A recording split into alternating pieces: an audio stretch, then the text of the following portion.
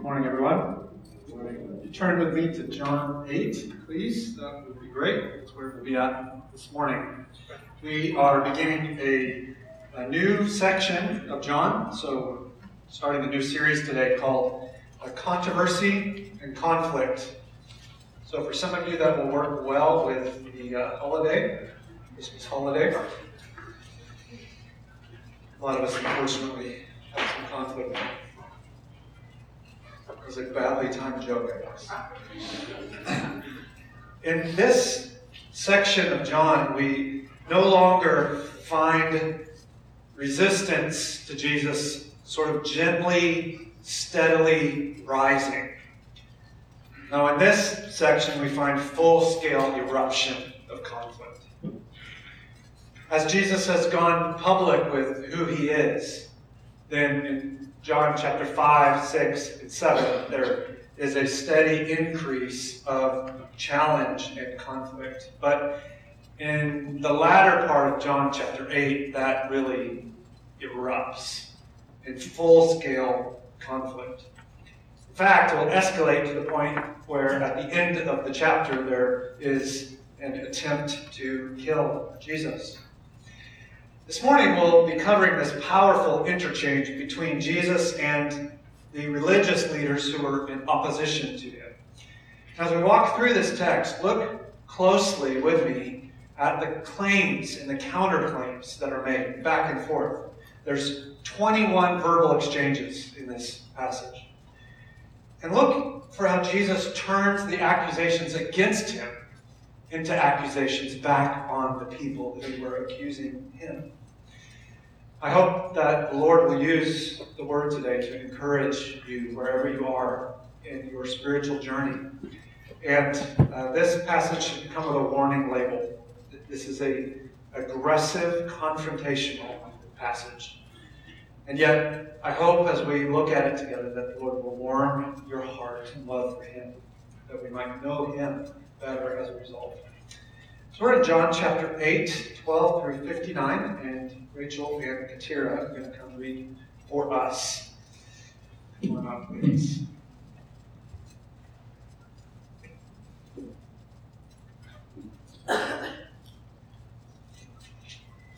Again, Jesus spoke to them, saying, I am the light of the world. Whoever follows me will not walk in darkness, but will have the light of life. So the Pharisees said to him, You are bearing witness about yourself. Your testimony is not true. Jesus answered, Even if I do bear witness about myself, my testimony is true. For I know where I came from and where I am going. But you do not know where I come from or where I am going. You judge according to the flesh. I judge no one. Yet even if I do judge, my judgment is true. For it is not I alone who judge, but I and the Father who sent me. In your law it is written that the testimony of two people is true. I am the one who bears witness about myself, and the Father who sent me bears witness about me. They said to him, therefore, Where is your Father? Jesus answered, You know neither me nor my Father. If you knew me, you would know my Father also. These words he spoke in the treasury as he taught in the temple, but no one arrested him because his hour had not yet come. So he said to them again, I am going away, and you will seek me, and you will die in your sin. Where I am going, you cannot come. So the Jews said, Will he kill himself, since he says, Where I am going, you cannot come? He said to them, You are from below, I am from above. You are of this world, I am not of this world. I told you that you will die in your sin. For unless you believe that I am he, you will die in your sins. So they said to him, Who are you? Jesus said to them, Just what I have been telling you from the beginning. I have much to say about you, and much to judge, but he who sent me is true, and I declare to the world what I have heard from him. They did not understand that he had been speaking to them about the Father. So Jesus said to them, When you have lifted up the Son of Man, then you will know that I am he, and that I do nothing on my own authority, but speak just as the Father taught me. And he who sent me is with me. He has not left me alone, for I always do the things that are pleasing to him. As he was saying these things, many believed in him. So Jesus said to the Jews who had believed him, If you abide in my word, you are truly my disciples, and you will know the truth, and the truth will set you free. They answered him, We are offspring of Abraham, and have never been enslaved to anyone. How is it that you say you will become free? Jesus answered them, Truly, truly, I say to you, everyone who practices sin is a slave to sin. The slave does not remain in the house forever. The Son remains forever. So if the Son sets you free, you will be free indeed. I know that you are offspring of Abraham, yet you seek to kill me, because my word finds no place in you.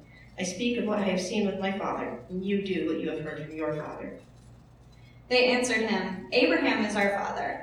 Jesus said to them, if you were Abraham's children, you would be doing the works Abraham did. But now you seek to kill me, a man who has told you the truth that I heard from God. This is not what Abraham did. You are doing the works your father did. They said to him, we were not born of sexual immorality. We have one Father, even God. Jesus said to them, if God were your Father, you would love me, for I came from God and I am here. I came not of my own accord, but he sent me. Why do you not understand what I say? It is because you cannot bear to hear my word. You are of your father the devil, and your will is to do your father's desires. He was a murderer from the beginning and does not stand in the truth because there is no truth in him. When he lies, he speaks out of his own character, for he is a liar and the father of lies. But because I tell you the truth, you do not believe me. Which one of you convicts me of sin? If I tell the truth, why do you not believe me? Whoever is of God hears the words of God. The reason why you do not hear them is that you are not of God. The Jews answered him, are we not right in saying that you are a Samaritan and have a demon? Jesus answered, I do not have a demon, but I honor my Father, and you dishonor me. Yet I do not seek my own glory. There is one who seeks it, and he is the judge. Truly, truly, I say to you, if anyone keeps my word, he will never see death. The Jews said to him, now we know that you have a demon. Abraham died, as did the prophets. Yet you say, if anyone keeps my word, he will never taste death. Are you greater than our father Abraham, who died, and the prophets died? Who do you make yourself out to be? Jesus answered, if I glorify myself, my glory is nothing. It is my Father who glorifies me, of whom you say, he is our God. But you have not known him. I know him. If I were to say that I do not know him, I would be a liar like you. But I do know him, and I keep his word. Your father Abraham rejoiced that he would see my day. He saw it and was glad. So the Jews said to him, you are not yet 50 years old, and have you seen Abraham? Jesus said to them, truly, truly, I say to you, before Abraham was, I am. So they picked up stones to throw at him, but Jesus hid himself and went out of the temple. Thank you. Thank these ladies for sharing with us. In every single chapter of the Gospel of John, we find essentially the same thing over and over and over. As John says, here is the truth about who Jesus is. And let me encourage you to come and believe in him. If we're not careful as we walk through a book like this, and perhaps even the Bible in general, we can find that it might feel laborious. It might feel repetitious. It might even feel boring. And yet, every passage in the Bible contains particular contributions to faith that are not in other parts. So we need them all if we would understand God as he actually is. So what we want to do as a church is just uncover what's in the next passage together each week. Which, incidentally, now that we have 4 pastors making up the leadership of Church Elmville, understand that most principally, the God-given assignment they have is to encourage all of us to believe and to obey Jesus. And to do so by using the Word of God. So, publicly like this, privately in conversation, and in between in small groups. Their charge is to encourage us, invite us to believe in Jesus, and keep believing in Jesus, and to teach us to encourage each other to do the same thing. So just like we did last week, and the week before that, and a year ago, Lord willing, 10 years from now, what we'll do as a church is we'll do what we're doing right now. We'll open God's Word, we'll read the next section, we'll hear from God, we'll submit to him together by means of the Spirit, and grow up into obedience in Christ. This is what God's people do, which is what we'll find together today in our text.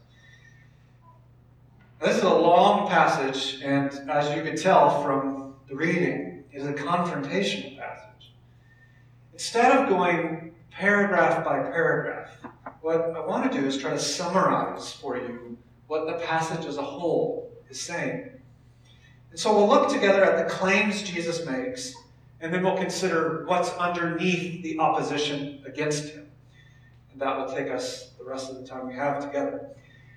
Jesus said a lot of things about himself in this passage. I want to pull out just 3 of the most significant things. Number 1, Jesus claimed to be the light of the world. If you look at verse 12, Jesus said, I'm the light of the world. Whoever follows me will not walk in darkness, but will have the light of life. Think of a time in which you've been in the past in a dark room, and suddenly someone turns on their phone. There's a small light that can illuminate a whole room. It's incredible. Or maybe you've been out camping and you finally found your flashlight, so you could shine that little light on something you needed. When I was younger and a bit more fit, I frequently went scuba diving. And I'll never forget the first time I went scuba diving in the dark. It was an incredible experience. It was like you could pull away from the other people, and besides the bubbles going up the side of your face, there was no sense of what was up and down. And everybody's flashlights shining underwater like giant lightsabers. Just incredible. So light has this way of drawing our attention, doesn't it? We've all experienced that. And yet, when Jesus said, I'm the light of the world, he's certainly saying more than, I draw attention. He's saying a lot more than that. The context of this famous phrase or saying, I am the light of the world, is the exact same context that we had 2 weeks ago. If you were here, you'll remember when Jesus stood up in the Feast of Booths, this week-long celebration, and he claimed to be the one who would bring living water. Well, this passage finds us in the exact same place. Again, with Jesus taking a symbol of what was happening in the moment and showing how he was the fulfillment of it. In this case, the Jews, as they gathered at the start of the day, at the evening as the sun set, they would light big lanterns, and with these lanterns, the whole town, the whole city of Jerusalem would be lit. People would sing psalms and praise God. So Jesus, as these lights are lighting up the worship of him, he says, I am ultimately the one through whom you can find the joy of knowing God. I'm the light of the world. I am the one that brings life. It's an incredibly beautiful picture. In the book of Exodus, the second book in the Bible, God had come to the people of God and lit their way as they journeyed through the desert. And he did so in the form of cloud during the day and a pillar of fire by night. And God said, I am the light that lights your way. Jesus is saying, I am the one from the book of Exodus who lit your way. And now I will light up your life through the gospel, that you would know me. Jesus is the light. Now, unless this is your first time in a church gathering, you've probably heard that before. But the second thing Jesus claimed might be newer to you. Or maybe you've heard it, but the significance didn't really grasp you. Jesus claimed to have an utterly unique relationship with God the Father. He claimed that no one else knew the Father, was of the Father, in the same way that Jesus was. A few of these verses that show us that are verse 17, the latter half. The Father who sent me bears witness about me. Verse 23, I am from above. I am not of this world. In verse 26, Jesus claimed to declare what he heard from the Father. Verse 29, Jesus takes confidence that God the Father is with him. Verse 49, Jesus refers to God with the pronoun my Father. Verse 54, Jesus states that it is God, my Father, who glorifies me. Now, all except that last statement, we who are Christians would be accustomed to that kind of talk. Hopefully every day you pray, "My Father," as you talk to God. And yet, if you were alive at this moment in time, you would not have talked that way. People didn't have that kind of intimacy often in their thoughts about God. God wasn't thought of as "my Father." And so Jesus, as he's claiming to be one in relationship with the Father, he's claiming something utterly unique. And while we might jump over that, the Pharisees, the opposition against him, certainly did not. They understood that he was making a claim to be equal with the Father. Now, the third thing Jesus claimed for himself in this text is that he claimed to be the divine Messiah. He claimed to be God. Look at verse 58. Jesus said to them, "Truly, truly, I say to you, before Abraham was, I am." Well, that's not just bad grammar. There's more than that, of course, going on here. This is the ego eimi in Greek. It's Jesus' clear, undeniable claim to be God. Jesus saying, "I am the God who said to Moses in the burning bush, I am. I am the Messiah of Isaiah 40 through 55, who promised that God himself would come and would rescue his people. I am the I am. I'm God." Friends, Jesus is God in a human body. We sung about that today in many of our Christmas songs. So what Jesus is saying, if we add all these things up, is that Jesus says to deny me is to walk in darkness. It's to live a life of shame and sin. And Jesus says to deny me is to not have a relationship with God the Father. Jesus says that to deny me is in fact to discard God himself. And yet what we find in this passage is not widespread agreement with Jesus, but rather opposition to him. The Pharisees were outright hostile in their rejection of him. In fact, denial of Jesus is everywhere. And so the question I want to ask in our remaining few minutes that we have together this morning is why? Why? Why, if God himself in the flesh was telling other people who claimed to know God, "I am God here to rescue you," why do they deny him? And to say to us, why do people still reject Jesus' message? The why in this passage is so powerfully exposed by Jesus. And it is, in fact, perhaps for you this morning, the most important thing you never wanted to hear. Jesus, in a very confrontational way, will say, "This is why people reject me." And it is still the same reason why people do the same today. Now, on the surface, before we jump into it, I would say we're at a disadvantage. Because today we tend to think about a rejection of Jesus as sort of an innocent dismissal. Like, well, you've heard about the gospel and you simply don't mentally assent to the facts of the gospel. And therefore we just fundamentally disagree about what happened.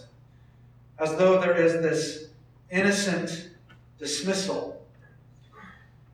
But friends, this passage shows us that there is not really neutrality when it comes to spiritual things. You see, to say there's an innocent dismissal of Jesus for someone who has heard the gospel and understands its most basic claims is to misunderstand the nature of humanity. You see, it assumes that when we hear truth claims, that we possess some kind of posture of moral objectivity. It assumes that we are clean slates in which we can have a cafeteria of options spiritually and be able in and of ourselves to pick the one that's right. And yet there is no spiritual neutrality. That doesn't exist. That is a lie. It's not true. No one has ever rejected Jesus from a posture of innocence. To put that a different way, if you've heard the gospel and understood what it means and yet don't believe, then your lack of belief is not because apart from the implications of Christ, you simply disagree with Christ. Instead, it's because you understand the implications and you don't want them. You don't believe because you don't want to believe. You don't believe because your nature is fallen and is enslaved to sin. You don't want God because you want to live life apart from God. This is what Jesus uncovers in this passage. Unbelief, quite apart from what it feels like, isn't neutrality. It is obstinance against God. We'll see from these religious leaders that the heart of rejecting Jesus, particularly religious rejection of Jesus, revolves around two things. One, a misplaced confidence. And two, a phony faith. Let's consider both of those as we look at this passage. First, a misplaced confidence. You're still here. I find this amazing. This is a hard passage. Thank you for laboring with me. Many of the Pharisees and other religious people in the day rejected Jesus because they had a misplaced confidence in what would make them right with God. Perhaps you're unfamiliar with the story, but very briefly, we're in the New Testament, in one of the Gospels. And if you were to reach back in the Bible to the very beginning, you'd come to a book called Genesis that tells us the story from the very creation account of the world. And from Genesis 1 to 11, well, actually Genesis 3 through 11, we find the world getting worse and worse and worse, and further and further and further from God.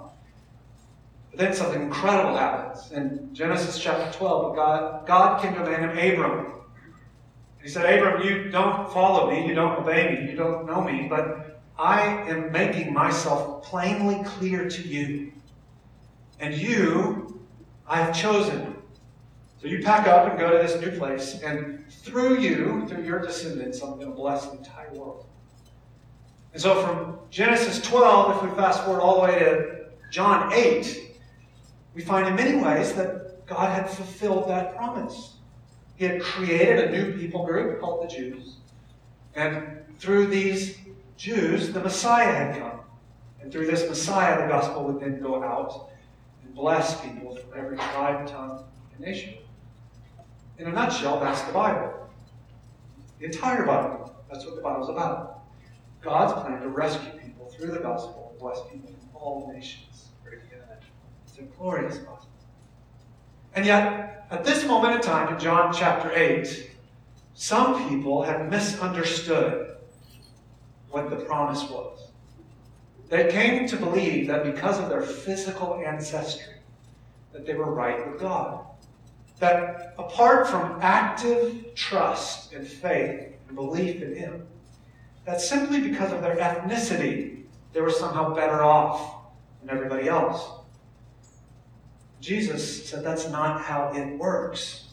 They believed they had an inherent right standing with God because they were of the lineage of Abraham. Where do I get that? Well, look at verse 22. Their answer to Jesus was, we are the offspring of Abraham. We've never been enslaved to anyone.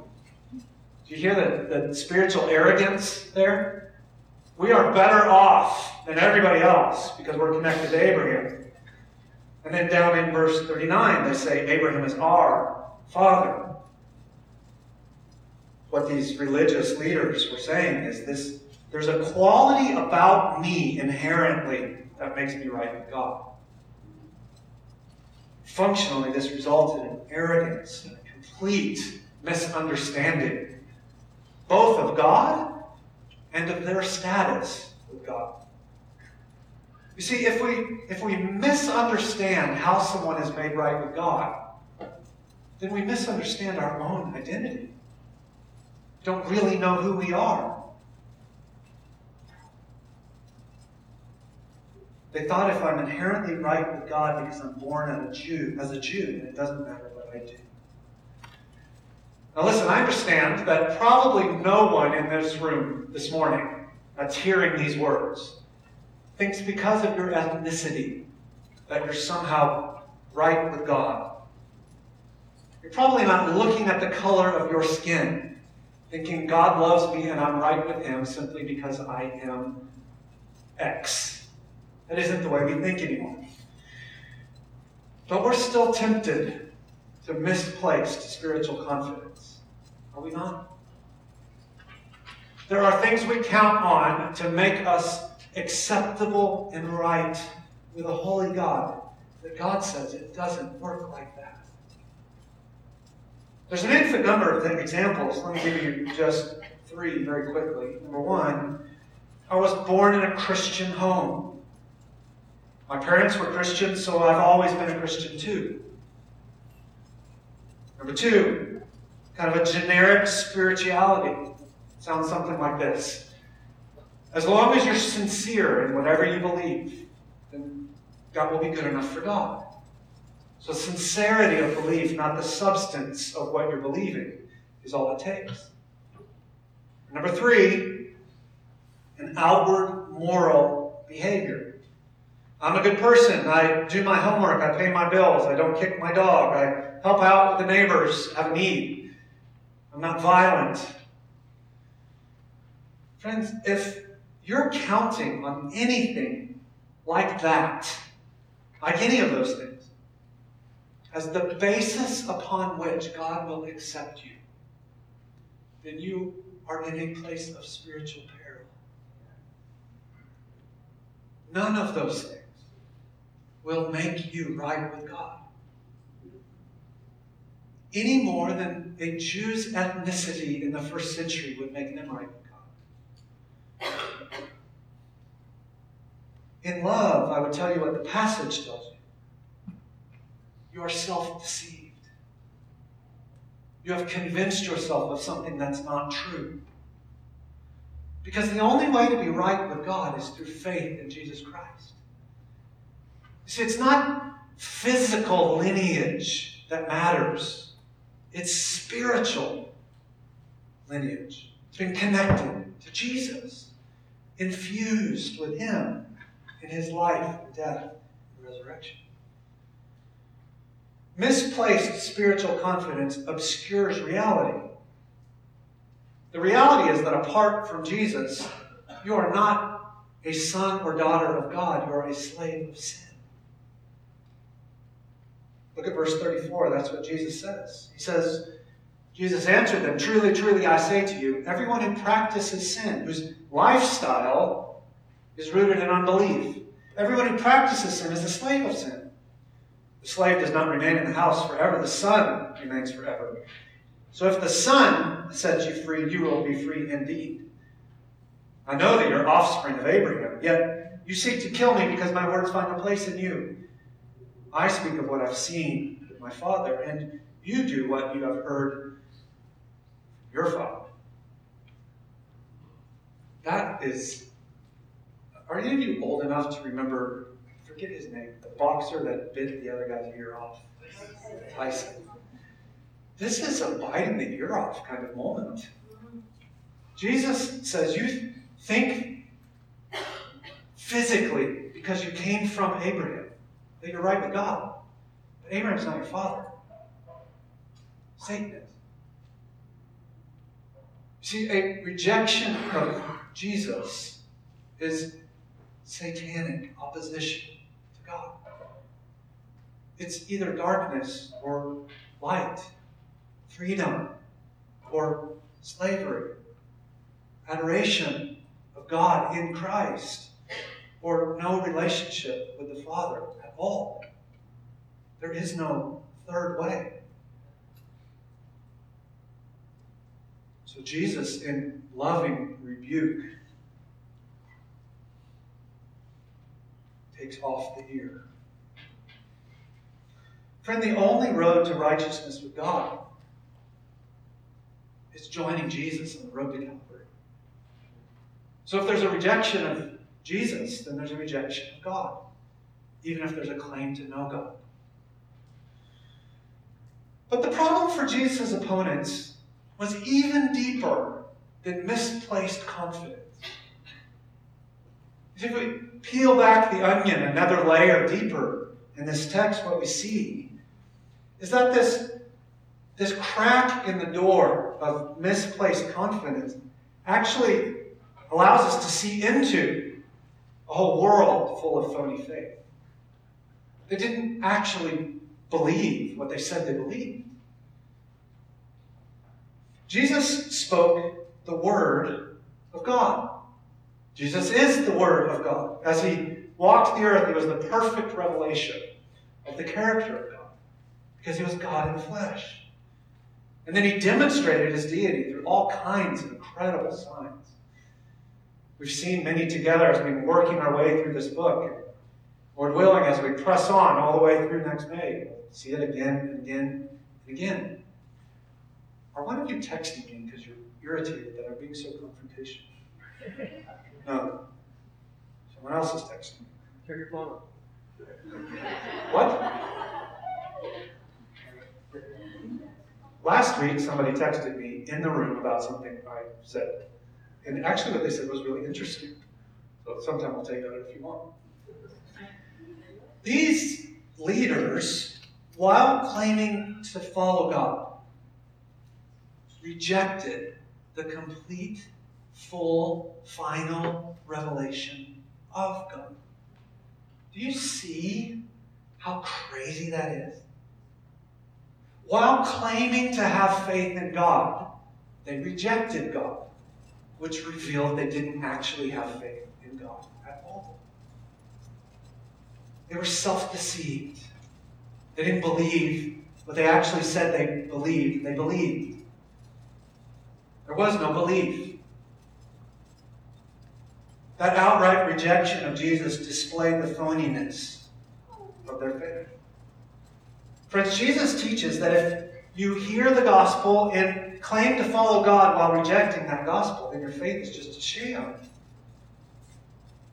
Rejecting Jesus is not a benign uncertainty. It's not being undecided and a little bit confused. No, it's a stubborn, adamant, defiant, rebellious commitment to live in sin.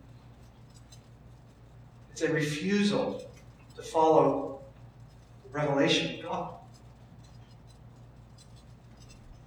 Now, if we step back from that into the general principle, here's what it is.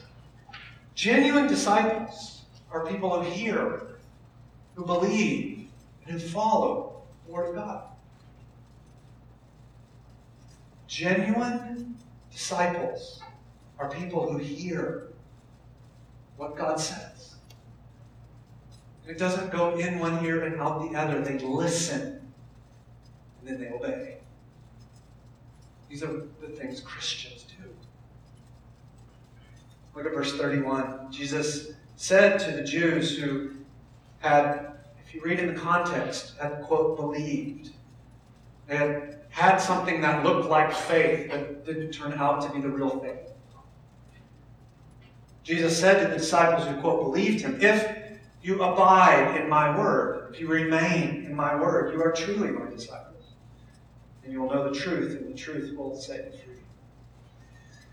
Friends, Christians are people who have genuinely come to know God, and therefore are increasingly falling more and more in love with God and what God says.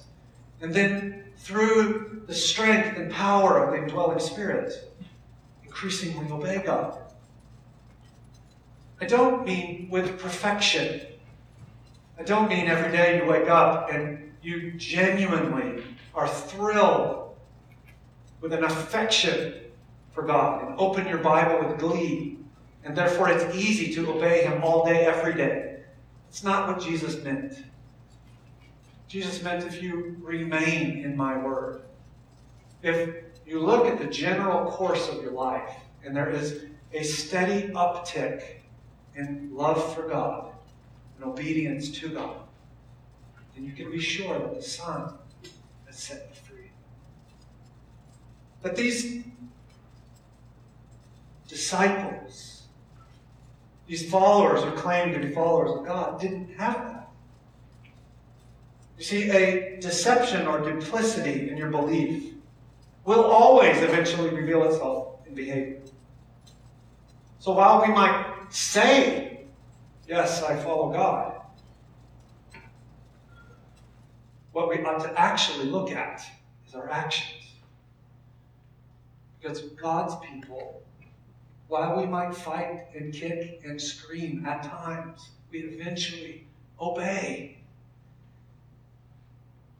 Because Jesus is our King.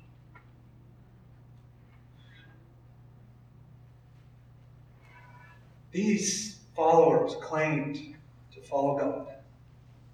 They were actually following Satan. Have you ever heard something like this? Maybe in a small group. Pray with me for Sally. I'm concerned about where she is spiritually. She's always gossiping. Did you hear what Sally said about Sue? Friend, what someone's saying when they do that is, I follow what God says about asking the people of God to pray for the people of God. And yet in a phony, fake way. Because they're actually disobeying God by gossiping. And friend, if you can do that for week upon week, month upon month, year upon year, and not feel rebuked by God and drawn to repent, then Jesus would say, you are not abiding in me. You are not a Christian.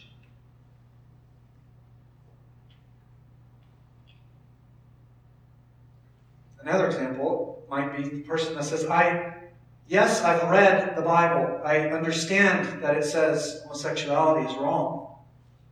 But God is love, and God made me this way. And God wants me to be happy. So God blesses this gay or lesbian lifestyle that I've fully taken on. So there's this sense in which the person's claiming to believe in a God of love, and yet rejecting the love of God as revealed in the Bible, where He says, without forsaking a lifestyle of any illicit sexual sin, you cannot inherit the kingdom of God. Friends, we're not saved by what we do. But if our actions don't eventually reveal a change, then we, in fact, are not saved. Jesus says to these would-be followers of God, you are not actually followers of God. God's people hear, God's people obey, God's people submit to Him. So, with nothing but love and affection for you, I would want to say the same thing Jesus has said. That is, if you want to test if you have genuine faith, if you want to see if there's a misplaced confidence, if you want to see if your faith is genuine or if it's phony, then look at your life. Look at the way you live. Not is it perfect. Not have you never tried to wander away but found yourself inevitably drawn back. Not is the Christian life difficult, but is there this sense in which God speaks through God's word and God draws you to obey Him? If so, then the Lord Jesus has in fact saved you. and is now working it out in your lifestyle. If not, then friend, you do not know Him. And yet you can. Jesus said, when you see that I am the one lifted up, one that died on the cross in your place, rose again in victory, that my life be given to you. It is a grave error to believe you will be accepted by God if you see no outward evidence of that in a changed life. There are no Christians who don't increasingly obey their master.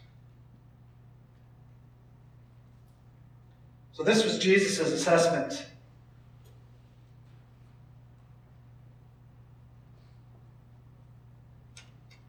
While they accused him, Jesus turned around and said, "No, accusers, I will now accuse you. You have placed spiritual confidence in the wrong thing. In the faith you think you have, you don't have it all." Friends, this is a hard message.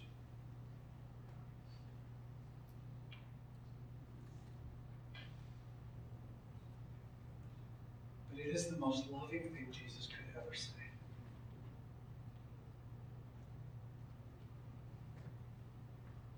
If you're counting on anything other than the death and resurrection of Jesus on your behalf as the reason for your acceptance before God, then this rebuke is designed by God to be an invitation to turn from sin, to turn to Jesus.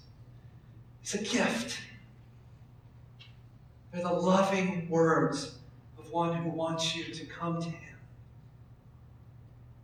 Friend, if you'll turn from a life of sin, accept that Jesus' death was in your place, and that His life is available to you today, then you will be set free. If you're claiming some sort of spirituality, but it's not rooted in explicit knowledge of and trust in Jesus Christ, then this is an invitation to you to give up what's fake and come to what's real. The love and grace and kindness and truth of Jesus Christ. If you find yourself doing external things that look like the things Christians do, and yet when you're alone, you find it much easier to do the things Christians don't do, and there is no real desire or pattern of a changed life, then this is an invitation from Jesus Himself. Come to me. I will give you life. My death was your death. My life is your life if you come to me.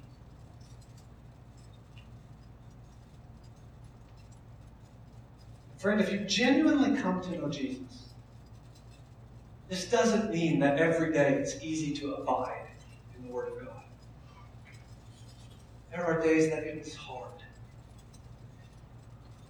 Perhaps you're aware of some part of your soul in which there is a dark closet of sin. You've put a padlock over it. Nobody else knows. There's a part of you that is not seeking to obey. Friend, Jesus' hard word is an invitation that you, through prayer, would open that closet door, that Jesus might shine the light in there.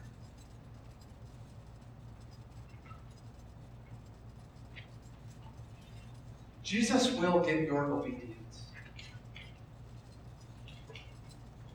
You can either come willingly and open that door, or eventually He will kick it down. Because Jesus, in grace and truth, is a jealous God, and He will have all of you.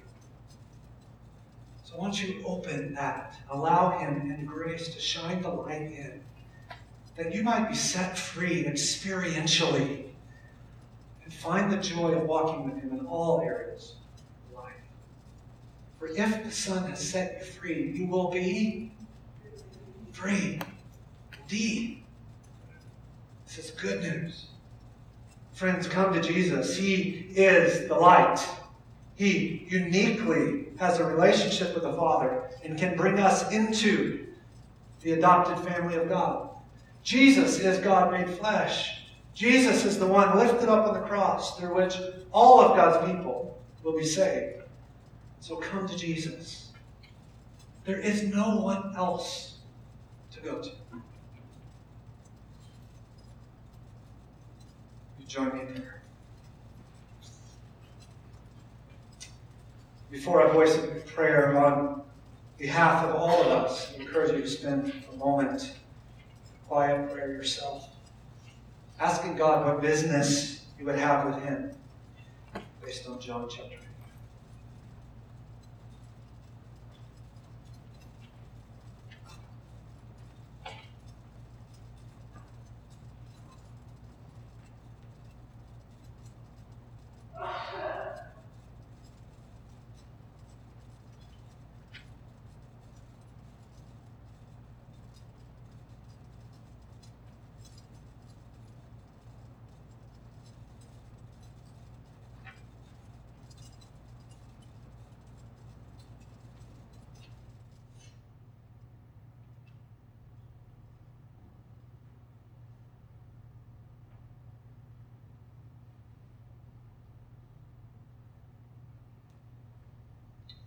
Father, thank you that you love us enough to tell us the truth about ourselves.